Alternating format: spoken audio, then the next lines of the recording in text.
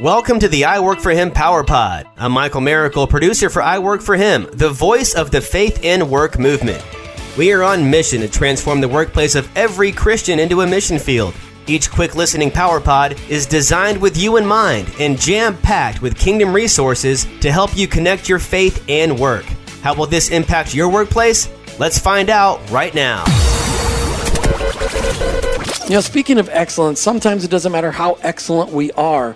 We still get in trouble with our words. And sometimes we don't get in trouble with our words, we get in trouble with our actions. And sometimes it's just because we're a Jesus follower that people don't like us. Well, today we're going to have a conversation with Tanya Shelnut about Alliance Defending Freedom. That's so great that there is someone like that. You know what, his heart, when it can come through in the moment. I was just thinking about this, we were talking about the sanctity of life, and a couple weeks ago, when the movie Unplanned came out, I was in a crowd of people where there was a woman who was very passionate. We got to see it. We've interviewed one of the producers, and there's a lot of emotion behind that conversation on every spectrum of it. But this woman that I was in the room with, she was almost angry, telling people they needed to go see the movie. Right. And I knew what I was seeing was her just having so much emotion, telling people, you've got to go see this because it's got such an amazing message. But she was not being loving and gentle about it. She was being very abrasive. Mm-hmm. And I think that that's part of this conversation too, is how do we live out our life in such a way that, like Jack Phillips, that, his character was seen throughout it all. Yeah, absolutely. The reality is that living out our faith exists beyond the four walls of the church and our homes. And amen to that one, sister. And our Christian faith should guide how we interact every single day. Yes, it should. Courage inspires others. And if we don't display a spirit of courage, look, the victory's done. It's won. We should walk in victory. That doesn't mean that we're going to have challenges and hardships. But the reality is that if we can inspire somebody or we can encourage somebody to live a changed life or to stand up for their faith, then God calls us to that. It's not optional for us to say, I don't really want to do that. And I think that that's where Jack was. He just has just exemplified that spirit of courage. Well, when I asked that question, do Christians cause some of their own legal issues? I wasn't thinking about Jack the Baker because he was living according to his faith. Yeah, absolutely. No, but I he's think definitely that not one. As a movement of Christ in this country, we've caused a lot of the legal issues, the attacks today, certainly sanctity of life, religious freedom, and marital freedom, because of the judgment that's come out of our mouths instead of the love. And that's really where I was going. And I'm not saying that I haven't done some of those, said some of those stupid things, but, as our country is hurting, and they're lashing out at the one organization that can bring them healing, and that's Christianity. Jesus is the answer to all of the questions they're asking. And they're in such pain. And so they're lashing out in pain. And really it's just a cry for pain. Like you, when you were an alcoholic, you were crying out for pain and your husband said, hey, you need to go get help. Yeah, well, you could really contrast, right? You asked the question, are Christians causing some of their legal issues? And then you could contrast Jack. Jack exemplified courage and humility and how to speak to the difficulties of the day. And then you have some of the Christians, and again, it's not because they mean to, it's because they just don't know what they don't know. And they have a difficult time articulating their story. We don't do a very good job telling our story. Why are we a Christ follower? Why? And there's not a whole lot of grace there. So Jack is the epitome of what that should look like, versus those that do not know how to communicate that redemptive message. Talk to the nonprofits of the world, because people listening to the show are either involved in nonprofits, they serve as a volunteer in a nonprofit, they give money to a nonprofit. So the nonprofits that they dearly love, they're under attack. What do they do? Sure. So that's the reality. Most often human nature is to respond when the crisis occurs, right? So we're wanting to get out and teach and equip ministries and churches to be proactive and put measures in place that protect them. So looking at the statement of faith, their governing documents, making sure that accurate verbiage is in those to make sure that there's protections, because the court of law is looking at your documents to see what you exactly believe. So making sure that it's clear, and that's why the ministry and the Church Alliance was created, so that we can take a look at those documents for them, and so that the pastors, the faith leaders, the ministry leaders, they can focus on making sure that the calling that God's called them to do.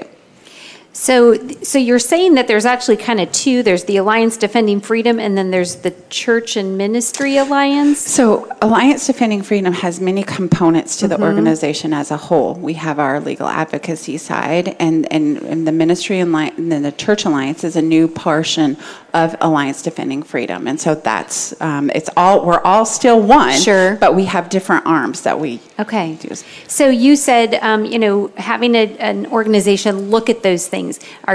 Do you have resources to help them to do that? We do. Okay, yes, tell us about that ma'am. and how they can participate. Absolutely. And so again, that's the Ministry Alliance. We have the Ministry Alliance and the Church Alliance. So adfministryalliance.org. Yes. Okay. Yes, sir. That is it. And we have a membership program for the ministries and the churches to come on board, and we have religious liberty attorneys who will look those documents over, who will be there if they have any questions. They have direct access to the attorneys that they can call on any time. There's no 5-year out. You can call. We have pro bono representation. To give you a story, there's a church in Redeem. You're going to tell a little story? I'm going to tell you a story, this time? I know. You're so excited about this. So my family and I were vacationing for spring break in Edisto Island, South Carolina last year. And we were there over Easter, so we went to the Civic Center where they were having a worship service, because, we weren't really sure where to go. So we went to the Civic Center and attended service. And, when you bring family of 7 in, like, you multiply the population at the church in like 2 seconds. They love you instantly. And so about a month later, I got a call, and I was one of the attorneys said, "Hey, you need to call on this church in Edisto Island." And I'm like, "Well, I was just there, sure." So I called them. Well, it turns out it was the church that my family and I attended on Easter Sunday. And what happened was that the church was a church plant, and they were renting the town civic center, and they had submitted a renewal request, and the city amended its facility use guidelines to ban all rentals for religious worship services. And so we took up their case, and we went to court on their behalf, and the city changed their policy, and the religious people can now go back into the Civic Center. Tanya Shellnut is here joining us from the Alliance Defending Freedom, and it's all about Jesus followers and organizations being proactive in preventing mistakes that cause us to get sued while we're out there trying to love the public. And a lot of times we just stumble as we love the public, but today Tanya's going to tell us how to love the public without stepping all over ourselves. Right. So I love the fact that we're talking about what can we do to set ourselves up for success. Yes. And not waiting for somebody to look for an opportunity that we fail, right. but and not having those gaps and right. things like that. So tell us some things very practically that our listeners, our audience can take away and say, okay, this is something I need to look into right. to shore up this nonprofit that I'm involved in, and making sure that we just don't have any of those gaps. Absolutely. So the most important thing is what you alluded to. We need to make sure that we're on the offense. We're not playing defense. Because the reality is, again, we often operate when the crisis occurs. And at Alliance Defending Freedom, we want to make sure that we set ministries up and churches up to succeed. Because in the court of law, when legal precedence is set, it doesn't care the size of your ministry. You can be a very large ministry with many resources or a small ministry with limited resources. And we want to make sure that even the small ministry can protect himself or itself. So we want to make sure that ministry leaders and pastors have the ability to freely live out their faith, that they can operate according to what God has called them to. And so when legal questions or concerns arise, because we are in a day and age where anybody can be sued, that's where we're at. And so we want to make sure that protections are in place. So we're going to look at your governing documents. We're going to look at your statement of faith. We're going to look at and make sure that your facility usage. We're finding that ministries and churches are being marginalized out of communities. And so what they'll do is, instead of opening their doors to communities, they'll just say, well, I'm not going to let anybody in to outside groups. We're not going to let anybody in because it's easier to do that way. Well, we don't want that. We want to make sure that you're empowered to reach out to your community. That was the most powerful thing you've said so far. and that was not, no, don't take offense to what I'm saying. I mean, because that's what everybody, wow, okay. I did not mean to. Never mind that Jesus saved me from a destructive lifestyle. I'm not talking about by golly, that's it. All right. What I'm saying is that a lot of churches have retreated behind their walls out of panic and out of fear, and saying, well, we don't want to get sued and we don't want to host a gay or lesbian wedding, so we're just going to not let anybody in. That's correct. And so which is a disaster, because the church is supposed to be the lifeblood of the community. The church is supposed to be the healing balm to the community. That's right. So how do they do this? How do they protect their ability to uphold biblical standards, but not spit on the community and not withdraw from the community and therefore become irrelevant to the community? That's where we come into play. The Church Alliance and the Ministry Alliance, making sure that our religious liberty attorneys look through the governing documents. You have a facility usage policy in place that allows you to be empowered and emboldened to go out into that community and do what the Lord's called you to. But it has to have that first step, the action step. So instead of churches saying, nope, we're going to hide, we need them to say, okay, this matters. This matters so much that we're willing to be a part of something bigger because we want to reach our community. So what does it look like? I remember, though, being in an organization right when the whole bathroom situation was up, with whether it's, who can use the women's bathroom, who can use the men's bathroom, and the panic and the fear of that organization of if we don't do this right, what's going to end up happening? Well, we have a story about that. We have a Hope Center. Are you willing to share that Alaska. Story? I'm only going to share it with this sweet little lady over here. So you can listen in, Jim, but we're going to have a conversation. We have the Hope Center in Alaska, and that particular issue has come up. Here you have a women's shelter, very vulnerable women who've been wounded at the hands of men, who go to this place for refuge and security, and because of a local non-discrimination ordinance, they have to been told they have to allow men to come into their shelter, and a man came in, and instead they took him to a rescue center, and they got in trouble for that. And so Alliance Defending Freedom has come in to try to protect the integrity of making sure that women and children are protected from those dangerous laws that are being put forth. There you go.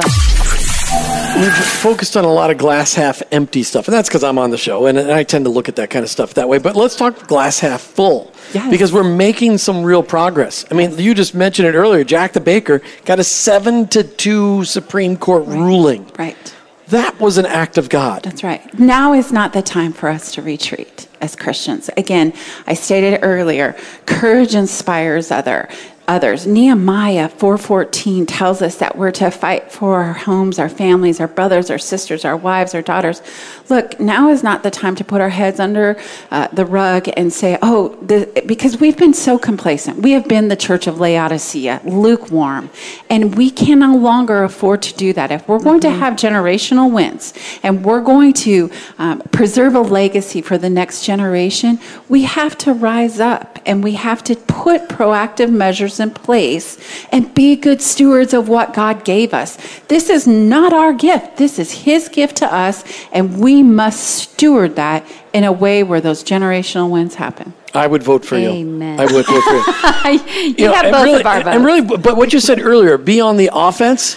But I think what you didn't say was, but don't be offensive. Right. Because there's a big difference. We need to be on the offense, but not be offensive. That's correct. And too often, Jesus said, don't judge others, lest you be judged. He said, don't worry about this speck of sawdust in your brother's eye when you got a telephone pole coming out of your own. At the same token, we have to tell the whole truth. Because if we give half-truths, we're doing What do you mean? nobody a Give me an justice. example of a half-truth that gets promoted all the time.